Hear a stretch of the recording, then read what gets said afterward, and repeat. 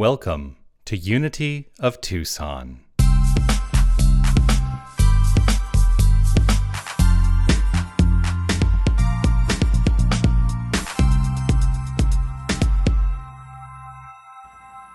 Love don't need a reason.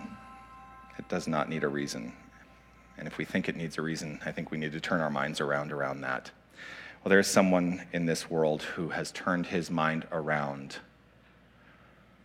to deeply engage in some, I'm going to call it out, some really hard work. And I'm grateful for who he is in this world. Over a year ago, it's actually about this time last year. Well, first of all, you all know I love TikTok, right? And there's this thing called the algorithm, and you never know what you're going to get on TikTok, but you better watch the videos that are appealing to you and interact with the videos that are appealing to you, because if you don't, you could go down some very dark paths on TikTok. So I always try to engage with videos that I find inspiring and illuminating for me, and there was this magnificent being who started showing up on my TikTok feed, and every single time his face would appear, I would watch the video through, and then I would let it repeat. And there was always magnificence that was being expressed by this magnificent, beautiful, beautiful man. The work that he does in this world is to transform. He does transformational life coaching. And he is here with the desire to transform this world in this way, to allow religious trauma for gay men to be eliminated entirely from this planet. I get that right? The light and the heart that exudes from this gentleman through the video screen is so amazing, and I was so delighted when I got to meet him in person, face-to-face, live and in the flesh on Friday night. He was here as a guest at our gala, and he is here to inspire us today. Please welcome our guest speaker today, Eric Feltus.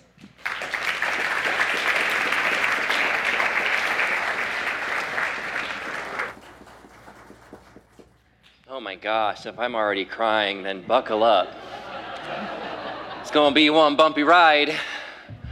My goodness, Unity, I am so honored to be in your space.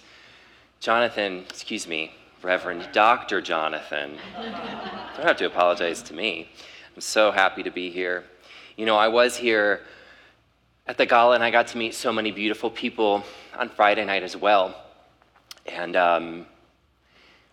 as a guest, with the lens of a guest, I think I saw something that maybe as a part of this community, you might not be seeing in the same way, and this is what I saw. I saw a full-length mirror, and I saw Jonathan on one end, and in the reflection, I saw all of you. And I've had the honor to get to know Jonathan over the last year and to get to know his heart. And being in this space, I see the same love reflected back. And I know that the opposite is true as well. I see how much you love him. And so this is faith in action. This is love in action. Love is an action. It's not a feeling. Love transcends beyond the brick and mortar of this building. Love can be found on the screen of TikTok, and it can be found in a quick eye contact and welcome when you are nervous and new in this space. So thank you for welcoming and affirming me into your community.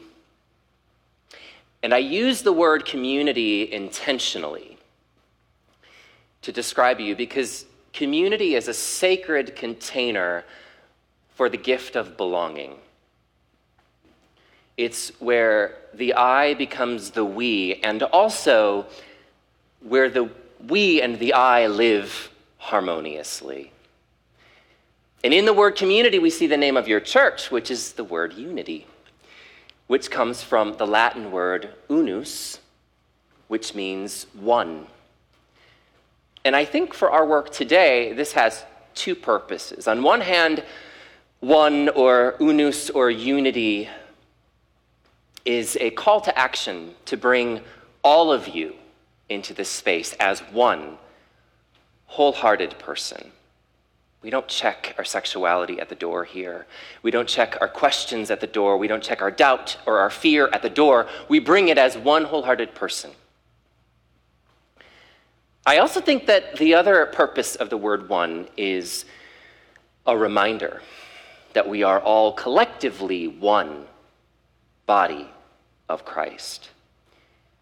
Now, I understand that words are finite. Love is infinite, but words are finite. And so the word Christ might mean something differently to someone else than it does to me. So for the sake of safety, let me explain what that word means to me. Christ is radical, inclusive, unconditional love. So therefore, we are all one in the body of radical, inclusive, and unconditional love. And in this space, we are called to love only, to forgive always, and to remember who you are. Yeah, I didn't make that up. I just stole that from your website.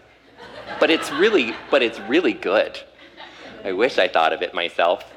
Yes, we can sometimes feel uncomfortable with this invitation. I and so many men that I work with who have been burned by the church are uncomfortable by this because so many of us have been taught to choose fear over love and to keep score as leverage and to forget who you are. Deny yourself and put your identity in Christ, they say.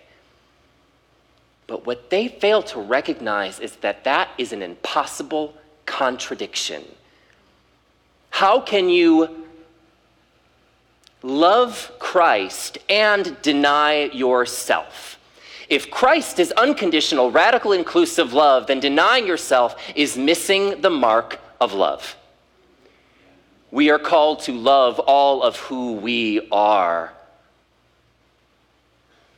So this is an invitation to bring all of yourself here. Now, I speak very confidently about this topic now, standing in front of you. But I haven't always felt this way. You see, for the first 2/3 of my life, I believed in a God that did not love me. When I was a child, I knew that I was different from the other boys. And once I was old enough to put words to what made me different from the other boys, the word is gay. Just in case you didn't get the context clues. Once I was old enough to know that I was different from the other boys, all I wanted in life was to not be that thing. But what happens when we deny ourselves? What happens when we focus on not something? Well, let's do that. Let's try. Let's see what happens. I'm going to ask you to, if you feel comfortable doing so, close your eyes with me. With your eyes closed, whatever you do not think about Reverend Dr. Jonathan Zenz in a pink tutu with maracas dancing up here. Don't do it. Okay, open your eyes. Who passed the test? It's not possible, right? You're welcome.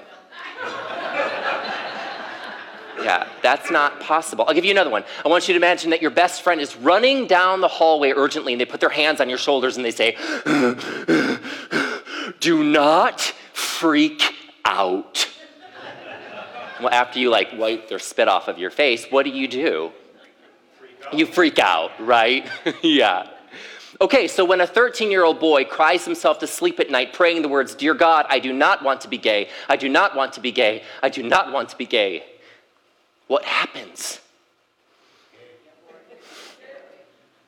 Yeah, I put a practice, a vicious routine of self-denial, and I would pray the words, "Dear God, change me, change me, change me." And with tears streaming down my face, I believed that God would change me. After all, we are called not to be transformed to this world, but be transformed by the renewal of your mind. So I believed that God would transform my mind. Now, my festering fear was doubled down by many people and factors in my life.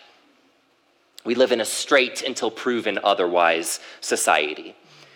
And that means that members of the queer community must come out of the closet in order to live fully authentic lives with a strong sense of belonging. There is so much standing in our way before we can do that. I distinctly remember one of the pastors of my evangelical church preaching about the dangers of homosexuality. As a child, I believed that homosexuality was an abomination.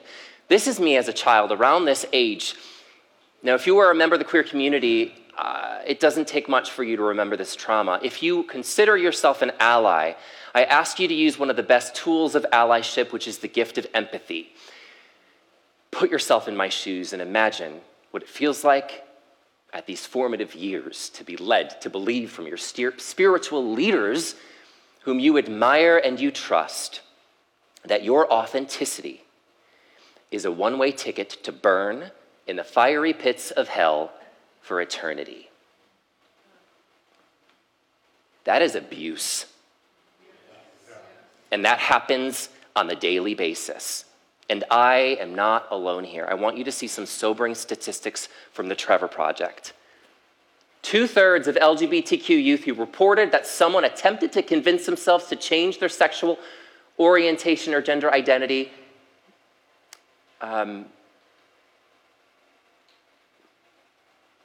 that's supposed to say attempted suicide. Thank you. 42% of LGBTQ youth who underwent conversion therapy reported a suicide attempt. Thank you. Yes, almost 1/2 of people, and this is still legal in several states in the United States. I'm sorry, but bad theology does not make for good psychology when almost half of your brothers and sisters and beyond in the body of Christ want to end their lives. LGBTQ youth who experienced discrimination related to their sexual orientation or gender identity were twice as likely to attempt suicide. So what happens when we focus on not something?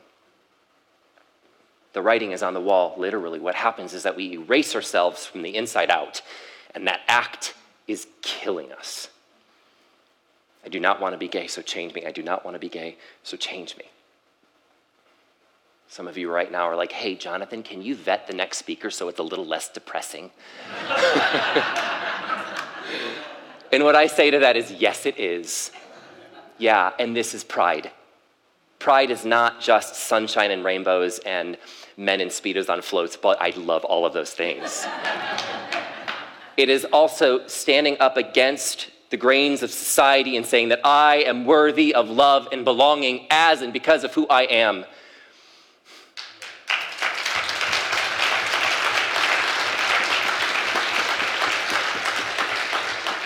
And let's take that collective energy and out of a space of scarcity and into abundance, out of fear, and let's collectively move into a place of love. Love your neighbor as yourself. I love the way this is written. Love your neighbor how? As you already love yourself. Put your own oxygen mask on before you put the oxygen mask on your brothers or your sisters and beyond. Love your neighbor as yourself. That means that we are called to love all of us, which includes our fear. So sit with your fear, acknowledge your fear.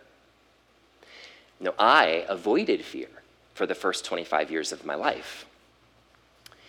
When I was 25, I was a Spanish and a theater teacher, and I was also engaged to a woman to be married. And at that time, I took my music director, we were about to direct a musical, out to dinner. We were sitting across from each other, our scripts were here, and we did not open the scripts. Because I was too busy falling in love with his eyes, wondering what my hand would feel like rested in his. Curious if I'd ever have the opportunity to press my lips against his and to smell his skin. And for the first time in my life, I was seen. And for the first time in my life, I saw Christ in another individual.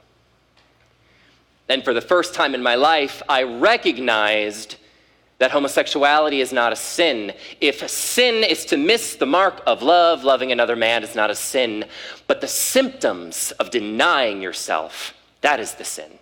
That is missing the mark of love. Soon after that experience, I came out first to my fiance and then to the world because the save the dates were already out. So soon after that experience, everyone knew that Eric was gay, or confirmed that Eric was gay. And you see, the coming out experience is a very universal one. Now, I know what some of you are thinking right now. Does Eric think that I'm gay? I think everyone's gay, so I'm the wrong person to ask. Like maybe a couple times. Yeah, I'm the wrong person to ask about that. But the universal experience of coming out is risking relationship, for authenticity. It's stepping out of fitting in, and it's leaning into belonging. Fitting in is cutting off pieces of yourself to contort to the human being that society says that you should be. The word should belongs in the category of fitting in. Belonging is being seen, safe, and celebrated as and because of who you are. Coming out is risking relationship for authenticity. It's telling your dad you'd rather have ballet than play baseball. It's telling your prom date that you have a crush on them and you don't know what they'll say in response. It's telling your wife that you just lost your job, and more importantly, that you're scared. Coming out is a universal experience where we risk relationship for authenticity. So sit in your fear, acknowledge your fear. But then what? I don't know. Some of you are like, taking notes, I'm taking notes. You what? You don't know? Well, I just wasted my whole time. I don't know, and that's why it is a risk. And this is where faith comes in, my friends. Some of us, myself included, have been taught to believe that faith is certainty. People that wear faith like a badge of honor are the same people that crucified Jesus 2,000 years ago. People that wear faith like a badge of honor are uncomfortable because they never sit in their own fear, because they avoid their fear. They cut off pieces of themselves. They purge it onto other people to avoid the intolerable belief that maybe they're wrong. Faith is not certainty. Faith is sitting in the discomfort of the unknown and choosing to love anyway. While I avoided fear for the first 25 years of my life, once I came out of the closet, I chose love.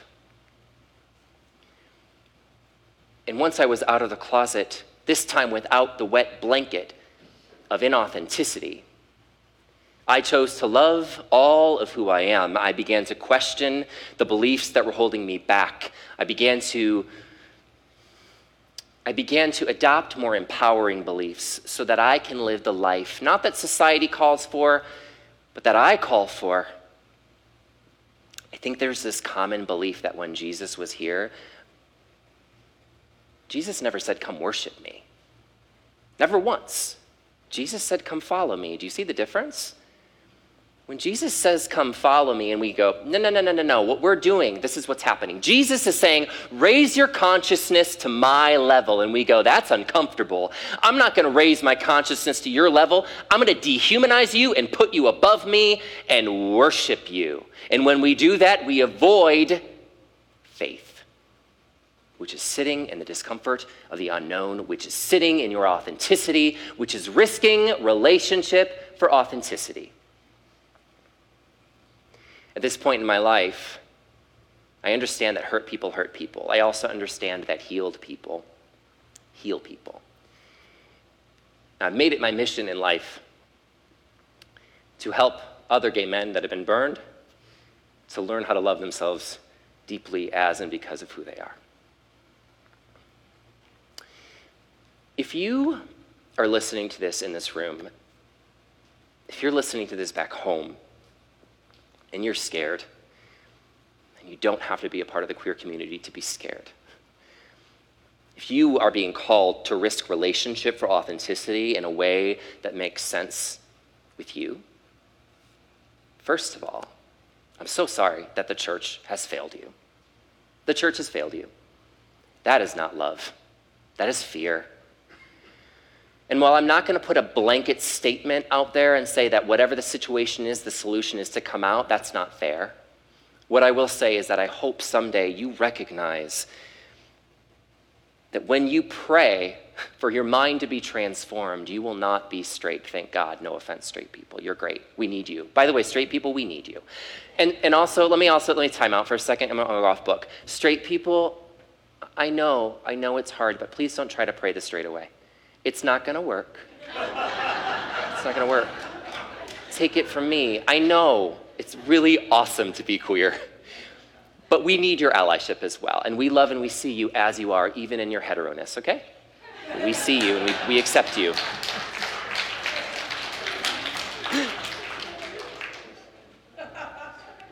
Someone just got it. So, if you are here and you are struggling, I pray that you also recognize that God will not change who you are, but God, and inside you, Christ inside, can help enlighten you so that you can transform your mind to love yourself as well. Now, this is what I do. This will be on the screen, this will be online as well, and you can always talk to me as well. If this resonates with you, I want to connect with you. We're all one together. Let me be a part of your journey. It would be an honor to do so. I want to once again thank the community here at Unity. I want to thank Reverend Dr. Jonathan Zenz for allowing me to be a guest in your space. I see Christ in you, and I'm so blessed to be here. Thank you so much for your time.